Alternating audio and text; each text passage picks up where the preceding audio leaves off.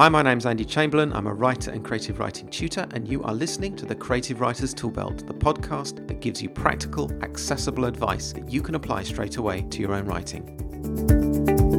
And welcome to episode 58 of the Creative Writers Toolbelt. Today we're going to look at point of view. Deciding on the point of view of your story is one of the really important authorial decisions that you'll need to make for your work.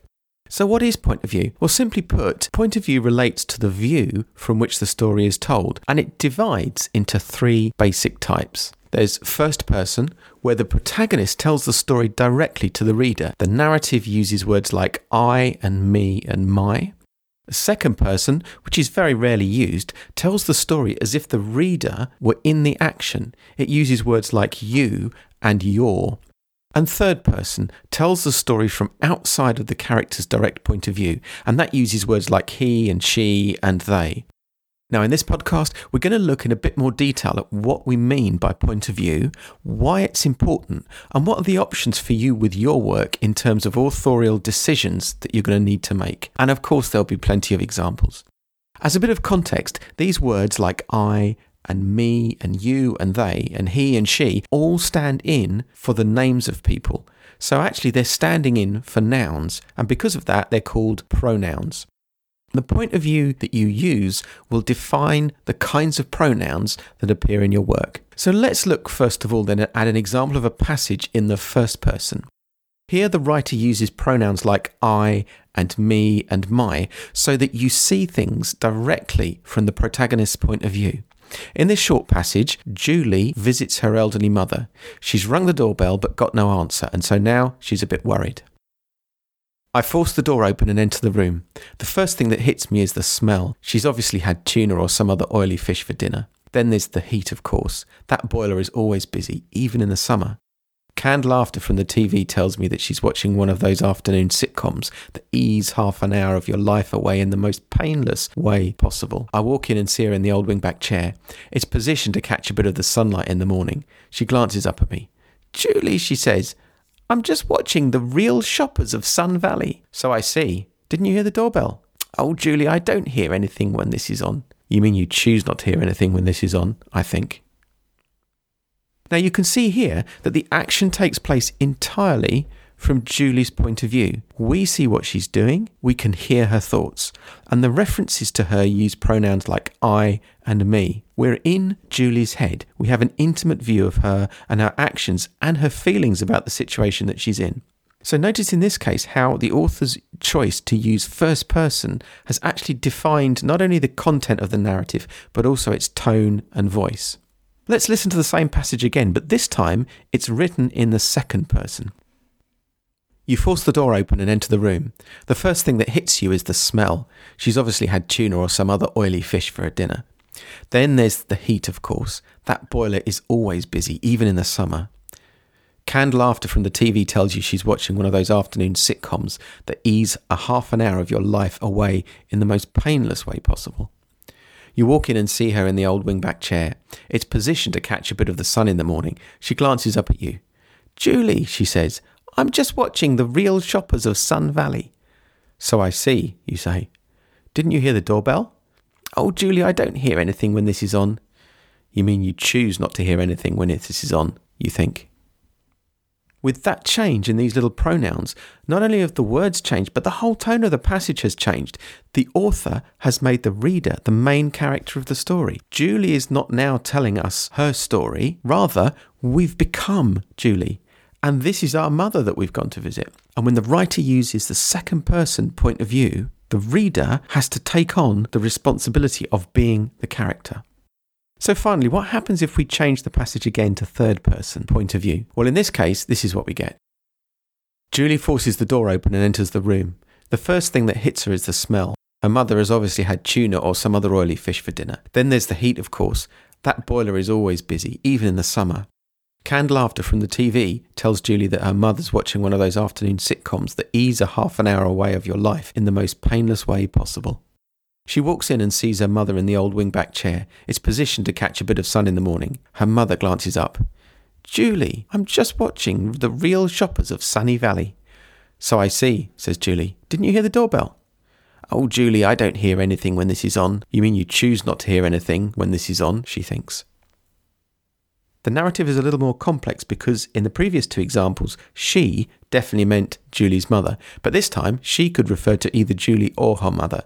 So the writers had to be a little bit more specific about who's doing some action and who's talking. And note how the tone of the piece has changed again. It isn't as personal as the first two pieces. We're now listening to a story rather than participating in it in some way. With the third person, we seem to lose some of the intimacy and some of the urgency of the story, and that might make you wonder why any writer would want to use the third person. The reason, of course, is that whilst the first person point of view and the second person point of view give us depth in terms of intimacy with the character, they're also very narrow. First and second person point of view doesn't let you explore a range of plot lines and a range of characters very easily. For that, you need third person point of view. Even within just third-person point of view, there are different subtypes. In the example I read, we're still hearing things from Julie's point of view, one person's point of view. We're close to Julie, and our view is quite limited. And in fact, this sort of style of writing tends to be called close or limited third-person point of view. If, however, we had a big cast of characters and an epic plot, we'd want to be able to move from character to character and from plot line to plot line, taking more of a distant point of view. In fact, this style is sometimes called the distant or omniscient third-person point of view. So let's explore a little bit further why this decision about point of view is so important. We've already seen that point of view is important because it changes the voice and the tone of the narrative. Now that means it's a tool that you can use. The choice you make about point of view needs to be informed and needs to be in line with the effect that you want to achieve, the voice that you want to use, the story you're telling, and the characters you want to present to the reader. Let's have a look at first person point of view again. Writing in the online magazine Writer's Digest back in 2008, Nancy Kress gave us this advice. In first person, everything we see, hear and experience about the story action comes to us through the first-person narrator, the I character. This person is telling the story to us, describing events and his or her individual reactions to those events. It's the latter phenomenon that is the great strength of first person. Moving from description of what the character witnesses to her thoughts about those things is perfectly natural. It happens to each of us all the time, within our own heads. Doing it in fiction creates an intimacy in storytelling that third person can seldom match. If you want the reader to feel intimate with your character, to know what they're thinking as well as what they're doing, choose first person point of view. If your story focuses on one single character and doesn't move across multiple storylines, choose first person point of view. If you want the pace of your work to be fast and the tone to feel close and personal, again, first person point of view is the right choice. The big problem with first person point of view, as we've already alluded to, is that it is literally just the point of view of your main character. And that main character has to be in every scene. And we, the readers, have to see everything through their eyes. If you're working on a big story with multiple storylines and multiple protagonists, it's just not going to work. Now, there are plenty of examples of great first-person point of view literature. J.D. Salinger's classic, The Catcher in the Rye, for example, starts with these words. If you really want to hear about it, the first thing you'll probably want to know is where I was born and what my lousy childhood was like and how my parents were occupied and all before they had me and all that David Copperfield kind of crap. But I don't feel like going into it if you want to know the truth. In the first place, that stuff bores me. And in the second place, my parents would have about 2 hemorrhages apiece if I told anything pretty personal about them. The author uses the intimacy of first-person point of view to complement the voice of the story and to take us straight into the mind and personality and thinking of the protagonist. Now, occasionally, an author will use second-person point of view. It's an unusual and difficult style because essentially you're saying to the reader, you are this character. And if the reader buys that, that's fine. But if they cease to believe in that character and in being that character at some level, then the illusion's going to be broken and the reader is lost to the story. In her book, The Fifth Season, N.K. Jemisin presents 3 storylines with 3 characters, and one of them, a woman called Essen, is presented in the second person. Jemisin used the second person with a character that she thought people would have difficulty empathising with, a traumatised, middle-aged woman of colour. Jemisin wanted readers to have empathy for Essen, but she also wanted readers to have a very strong sense of the anger in this character. She wanted readers to understand quite deeply that Essen's pain separates her from the rest of the world. There's a disconnectedness there that the author wanted the readers to appreciate. And this is what Jemisin says about her authorial decision to use second-person point of view for this character. I expected people to hate Essen. She's so many things that readers dislike: sight unseen and story unread, a middle-aged mother, a collaborator, a revolutionary, a mass murderer, a woman who refuses to be sexy or nice. She's traumatised for much of the 5th season, and she displays this in ways that don't tug at the heartstrings, because trauma doesn't usually look sympathetic. It's angry, it's distant, it's violent, and sometimes harmful.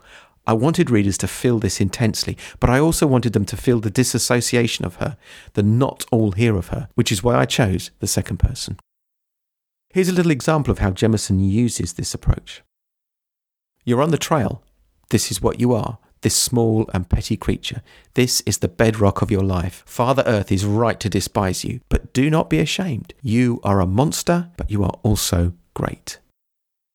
And in just those few lines, the author has pulled us into the fact that we are the ones on the trail, and it is we, the readers, who are at once petty and despised and great. And it's in no small part to Jemisin's choice of second-person point of view that this association works, that this character comes alive for us so personally. Now, as I've said, the big problem with second-person point of view is that it forces the reader to be the character, and only that character. If the reader believes that, fine. If the reader doesn't believe in that character and can't connect with them in this very intimate way, then the power of using second-person point of view is broken. Now, this leaves us with third-person point of view. This is where the main character or characters of the narrative are referred to using words like he or she, him or her or they. And as I've mentioned, third-person point of view can split into close or limited point of view at one end of the spectrum and distant or omniscient point of view at the other. Close or limited third-person point of view is very much like first-person point of view in that it usually focuses on a single character and can give the benefit that first-person point of view gives, namely that the reader will feel a level of identification with the character. A great example of this is the Harry Potter series, where almost every scene features and is told from the point of view of Harry himself. Another example, in The Book Thief by Markus Zusak, the author uses close third-person point of view to present the story of Liesel, a girl living with a foster family in Munich during the Second World War. Here's how the author describes her reaction to seeing her parents dead after a bombing raid. Liesel did not run or walk or move at all. Her eyes had scoured the humans and stopped hazily when she noticed the tall man and the short wardrobe woman. That's my mama. That's my papa. The words were stapled to her. They're not moving, she said quietly. They're not moving. Perhaps if she stood still long enough, it would be they who moved, but they remained motionless for as long as Liesel did.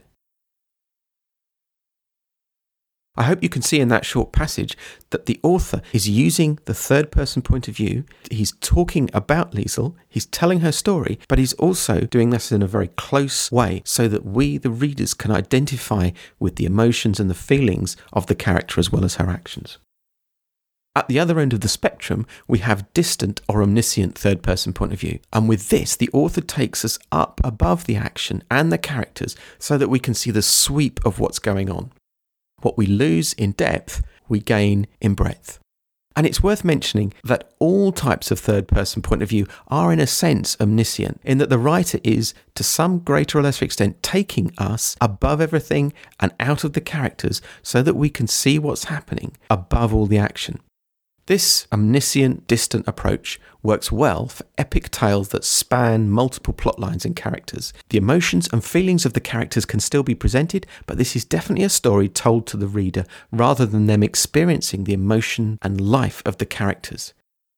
Some of the great novels of the 19th century, as well as some of those doorstoppers of the 20th and 21st century, use this point of view. And this most readily accommodates exposition, as we can see from those great novels of the Victorian era, where musings and description were expected in a novel, but would most likely be subject to the editor's red pen today. For example, Charles Dickens' novel, Our Mutual Friend, is written in this point of view, and it starts like this. In these times of ours, though concerning the exact year there is no need to be precise. A boat of dirty and disreputable appearance, with 2 figures in it, floated on the Thames between Southwark Bridge, which is of iron, and London Bridge, which is of stone, as an autumn evening was closing in. The figures in this boat were those of a strong man with ragged, grizzled hair and a sun-browned face, and a dark girl of 19 or 20, sufficiently like him to be recognisable as his daughter. The girl rowed, pulling a pair of sculls very easily, the man, with the rudder line slack in his hands, and his hands loose in his waistband, kept an eager lookout. Now, this approach allows the writer to present a wide cast, a broad canvas, and it suits the big story with many characters in it. But what you gain with breadth, you lose with depth. We cannot see deeply into the minds and hearts of these characters. We cannot feel what they feel in the way we would do if the story was written in the first-person point of view. So let's conclude with an overview and some final thoughts on this subject. First of all, point of view is an important authorial decision. Each point of view option has its strengths and weaknesses. Understanding those strengths and weaknesses will allow you to decide which style will work best for your story. The choice you make will colour the tone and voice of your work. So choose a point of view option that will work for you. And essentially, that decision boils down to whether you want to be narrow and deep in terms of your treatment of the characters in the story, or broad and shallow. Second thing, establish the point of view early and stick to it. Once the reader is settled into the point of view you're presenting, don't change it around. You'll throw the reader out of the story. If you must have different points of view in your story, make sure that you stick to one particular point of view for each scene. Third thing, don't use too many points of view, even in distant third person. Otherwise, your reader might start to struggle to hold all of these differing viewpoints in their head. And if you do use different points of view, make sure that your characters are clear and distinct.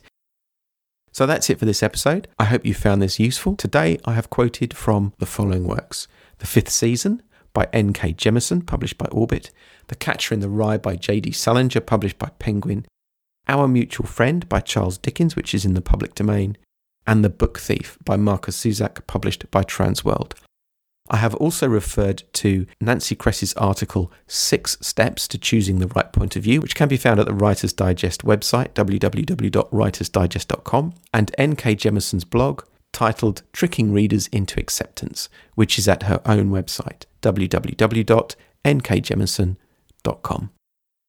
I'll be back in a couple of weeks' time with the next regular episode. In the meantime, I'll get some show notes for this episode up on Pinterest. Go to pinterest.com and look up the Creative Writers Toolbelt. We have a group on Goodreads. You're very welcome to join us and join the conversation there. Please do drop me a line anytime. It's andrew@andrewjchamberlain.com. That's all for now. As ever, thank you for listening. Until next time, goodbye.